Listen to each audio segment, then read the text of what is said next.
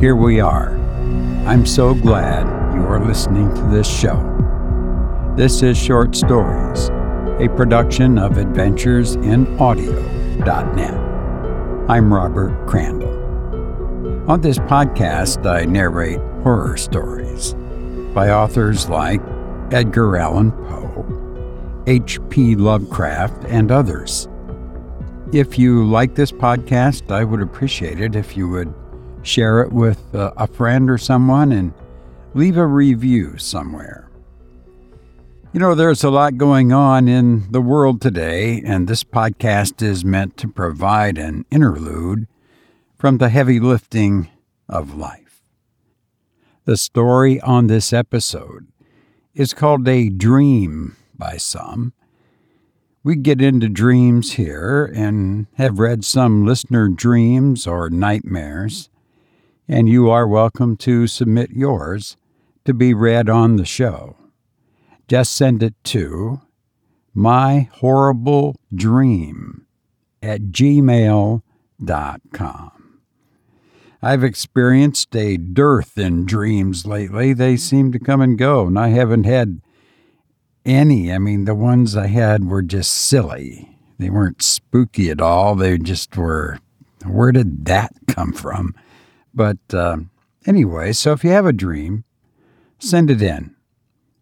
In this story, a person describes a nightmare, a very unsettling nightmare, rain that becomes blood, and more.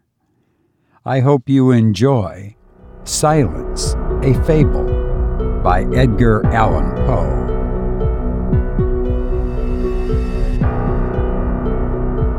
"Listen to me," said the demon, as he placed his hand upon my head.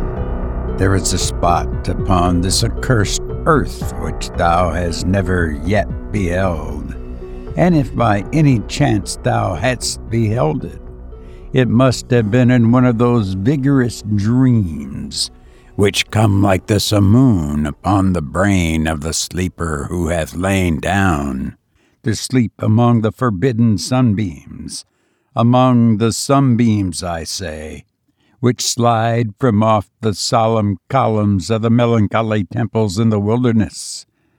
The region of which I speak is a dreary region in Libya, by the borders of the river Zaire, and there is no quiet there, nor silence. The waters of the river have a saffron and sickly hue, and they flow not onwards to the sea, but palpitate forever and forever beneath the red eye of the sun, with a tumultuous and convulsive motion. For many miles on either side of the river's oozy bed is a pale desert of gigantic water lilies. They sigh one unto the other in that solitude, and stretch towards the heaven their long ghastly necks, and nod to and fro their everlasting heads. And there is an indistinct murmur, which cometh out from among them like the rushing of subterrene water, and they sigh one unto the other. But there is a boundary to their realm, the boundary of the dark, horrible, lofty forest. There, like the waves about the Hebrides, the low underwood is agitated continually, but there is no wind throughout the heaven. And the tall, primeval trees rock eternally hither and thither with a crashing and mighty sound, and from their summits one by one drop everlasting dews. And at the roots strange, poisonous flowers lie writhing in perturbed slumber, and overhead with a rustling and loud noise the gray clouds rush westwardly forever until they roll a cataract over the fiery wall of the horizon. But there is no wind throughout the heaven, and by the shores of the river Zaire there is neither quiet nor silence. It was night, and the rain fell, and falling it was rain. But having fallen, it was blood. And I stood in the morass among the tall lilies, and the rain fell upon my head, and the lilies sighed one unto the other in the solemnity of their desolation. And I looked upwards, and there stood a man upon the summit of the rock, and I hid myself among the water lilies, that I might discover the actions of the man.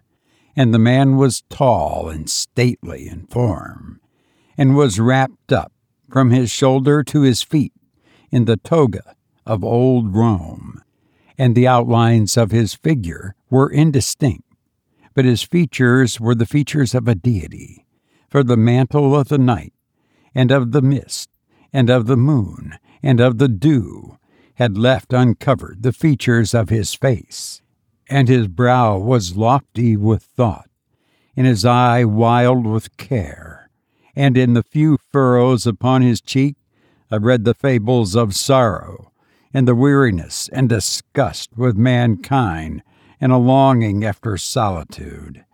And the moon shone upon his face, and upon the features of his face, and oh, they were more beautiful than the airy dreams which hovered above the souls of the daughters of Delos. And the man sat down upon the rock, and leaned his head upon his hand, and looked out upon the desolation. He looked down into the low, unquiet shrubbery, and up into the tall primeval trees, and up higher at the rustling heaven, and into the crimson moon. And I lay close within the shelter of the lilies, and observed the actions of the man. And the man trembled in the solitude. But the night waned, and he sat upon the rock. And the man turned his attention from the heaven, and looked out upon the dreary river Zaire, and upon the yellow ghastly waters, and upon the pale legions of the water lilies. And the man listened to the sighs of the water lilies, and of the murmur that came up from among them. And I lay close within my covert, and observed the actions of the man. And the man trembled in the solitude, but the night waned, and he sat upon the rock. Then I went down into the recesses of the morass, and waded afar in among the wilderness of the lilies, and called unto the hippopotami, which dwelt among the fens in the recesses of the morass. And the hippopotami heard my call, and came with the behemoth unto the foot of the rock, and roared loudly and fearfully beneath the moon. And I lay close within my covert, and observed the actions of the man. And the man trembled in the solitude. But the night waned, and he sat upon the rock. Then I cursed the elements with the curse of tumult, and a frightful tempest gathered in the heaven, where before there had been no wind. And the heaven became livid with the violence of the tempest, and the rain beat upon the head of the man, and the floods of the river came down, and the river was tormented into foam, and the water lilies shrieked within their bed, and the forest crumbled before the wind, and the thunder rolled, and the lightning fell, and the rock rocked to its foundation. And I lay close within my covert, and observed the actions of the man. And the man trembled in the solitude. But the night waned, and he sat upon the rock. Then I grew angry and cursed with the curse of silence, the river and the lilies and the wind and the forest and the heaven and the thunder and the sighs of the water lilies, and they became accursed and were still. And the moon ceased to totter in its pathway upon the heaven, and the thunder died away, and the lightning did not flash, and the clouds hung motionless, and the waters sunk to their level and remained, and the trees ceased to rock, and the water lilies sighed no more, and the murmur was heard no longer from among them, nor any shadow of sound throughout the vast illimitable desert. And I looked upon the characters of the rock, and they were changed, and the characters were silence. And mine eyes fell upon the countenance of the man, and his countenance was wan with terror. And hurriedly he raised his head from his hand, and stood forth upon the rock and listened. But there was no voice throughout the vast, illimitable desert, and the characters upon the rock were silence. And the man shuddered, and turned his face away, and fled afar off, and I beheld him no more. Now there are fine tales in the volumes of the Magi, and the iron-bound melancholy volumes of the Magi. Therein, I say, are glorious histories of the heaven, and of the earth, and of the mighty sea, and of the genii that overruled the sea, and the earth, and the lofty heaven. There was much lore, too, in the sayings which were said by the Sibyls, and holy, holy things were heard of old by the dim leaves that trembled around Dodona. But as Allah liveth, that fable which the demon told me as he sat by my side in the shadow of the tomb, I hold to be the most wonderful of all. And as the demon made an end of his story, he fell back within the cavity of the tomb and laughed. And I could not laugh with the demon, and he cursed me because I could not laugh.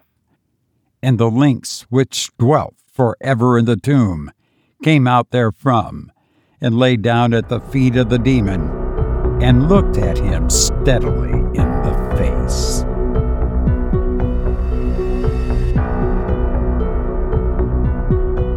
You've been listening to Silence, a Fable by Edgar Allan Poe. James Randi once said, "Those who believe without reason cannot be convinced by reason." I've enjoyed being with you, and now I must go. I hope to be with you again soon, and I wish you all the enchantment the cosmos can bestow. And thank you for listening to me.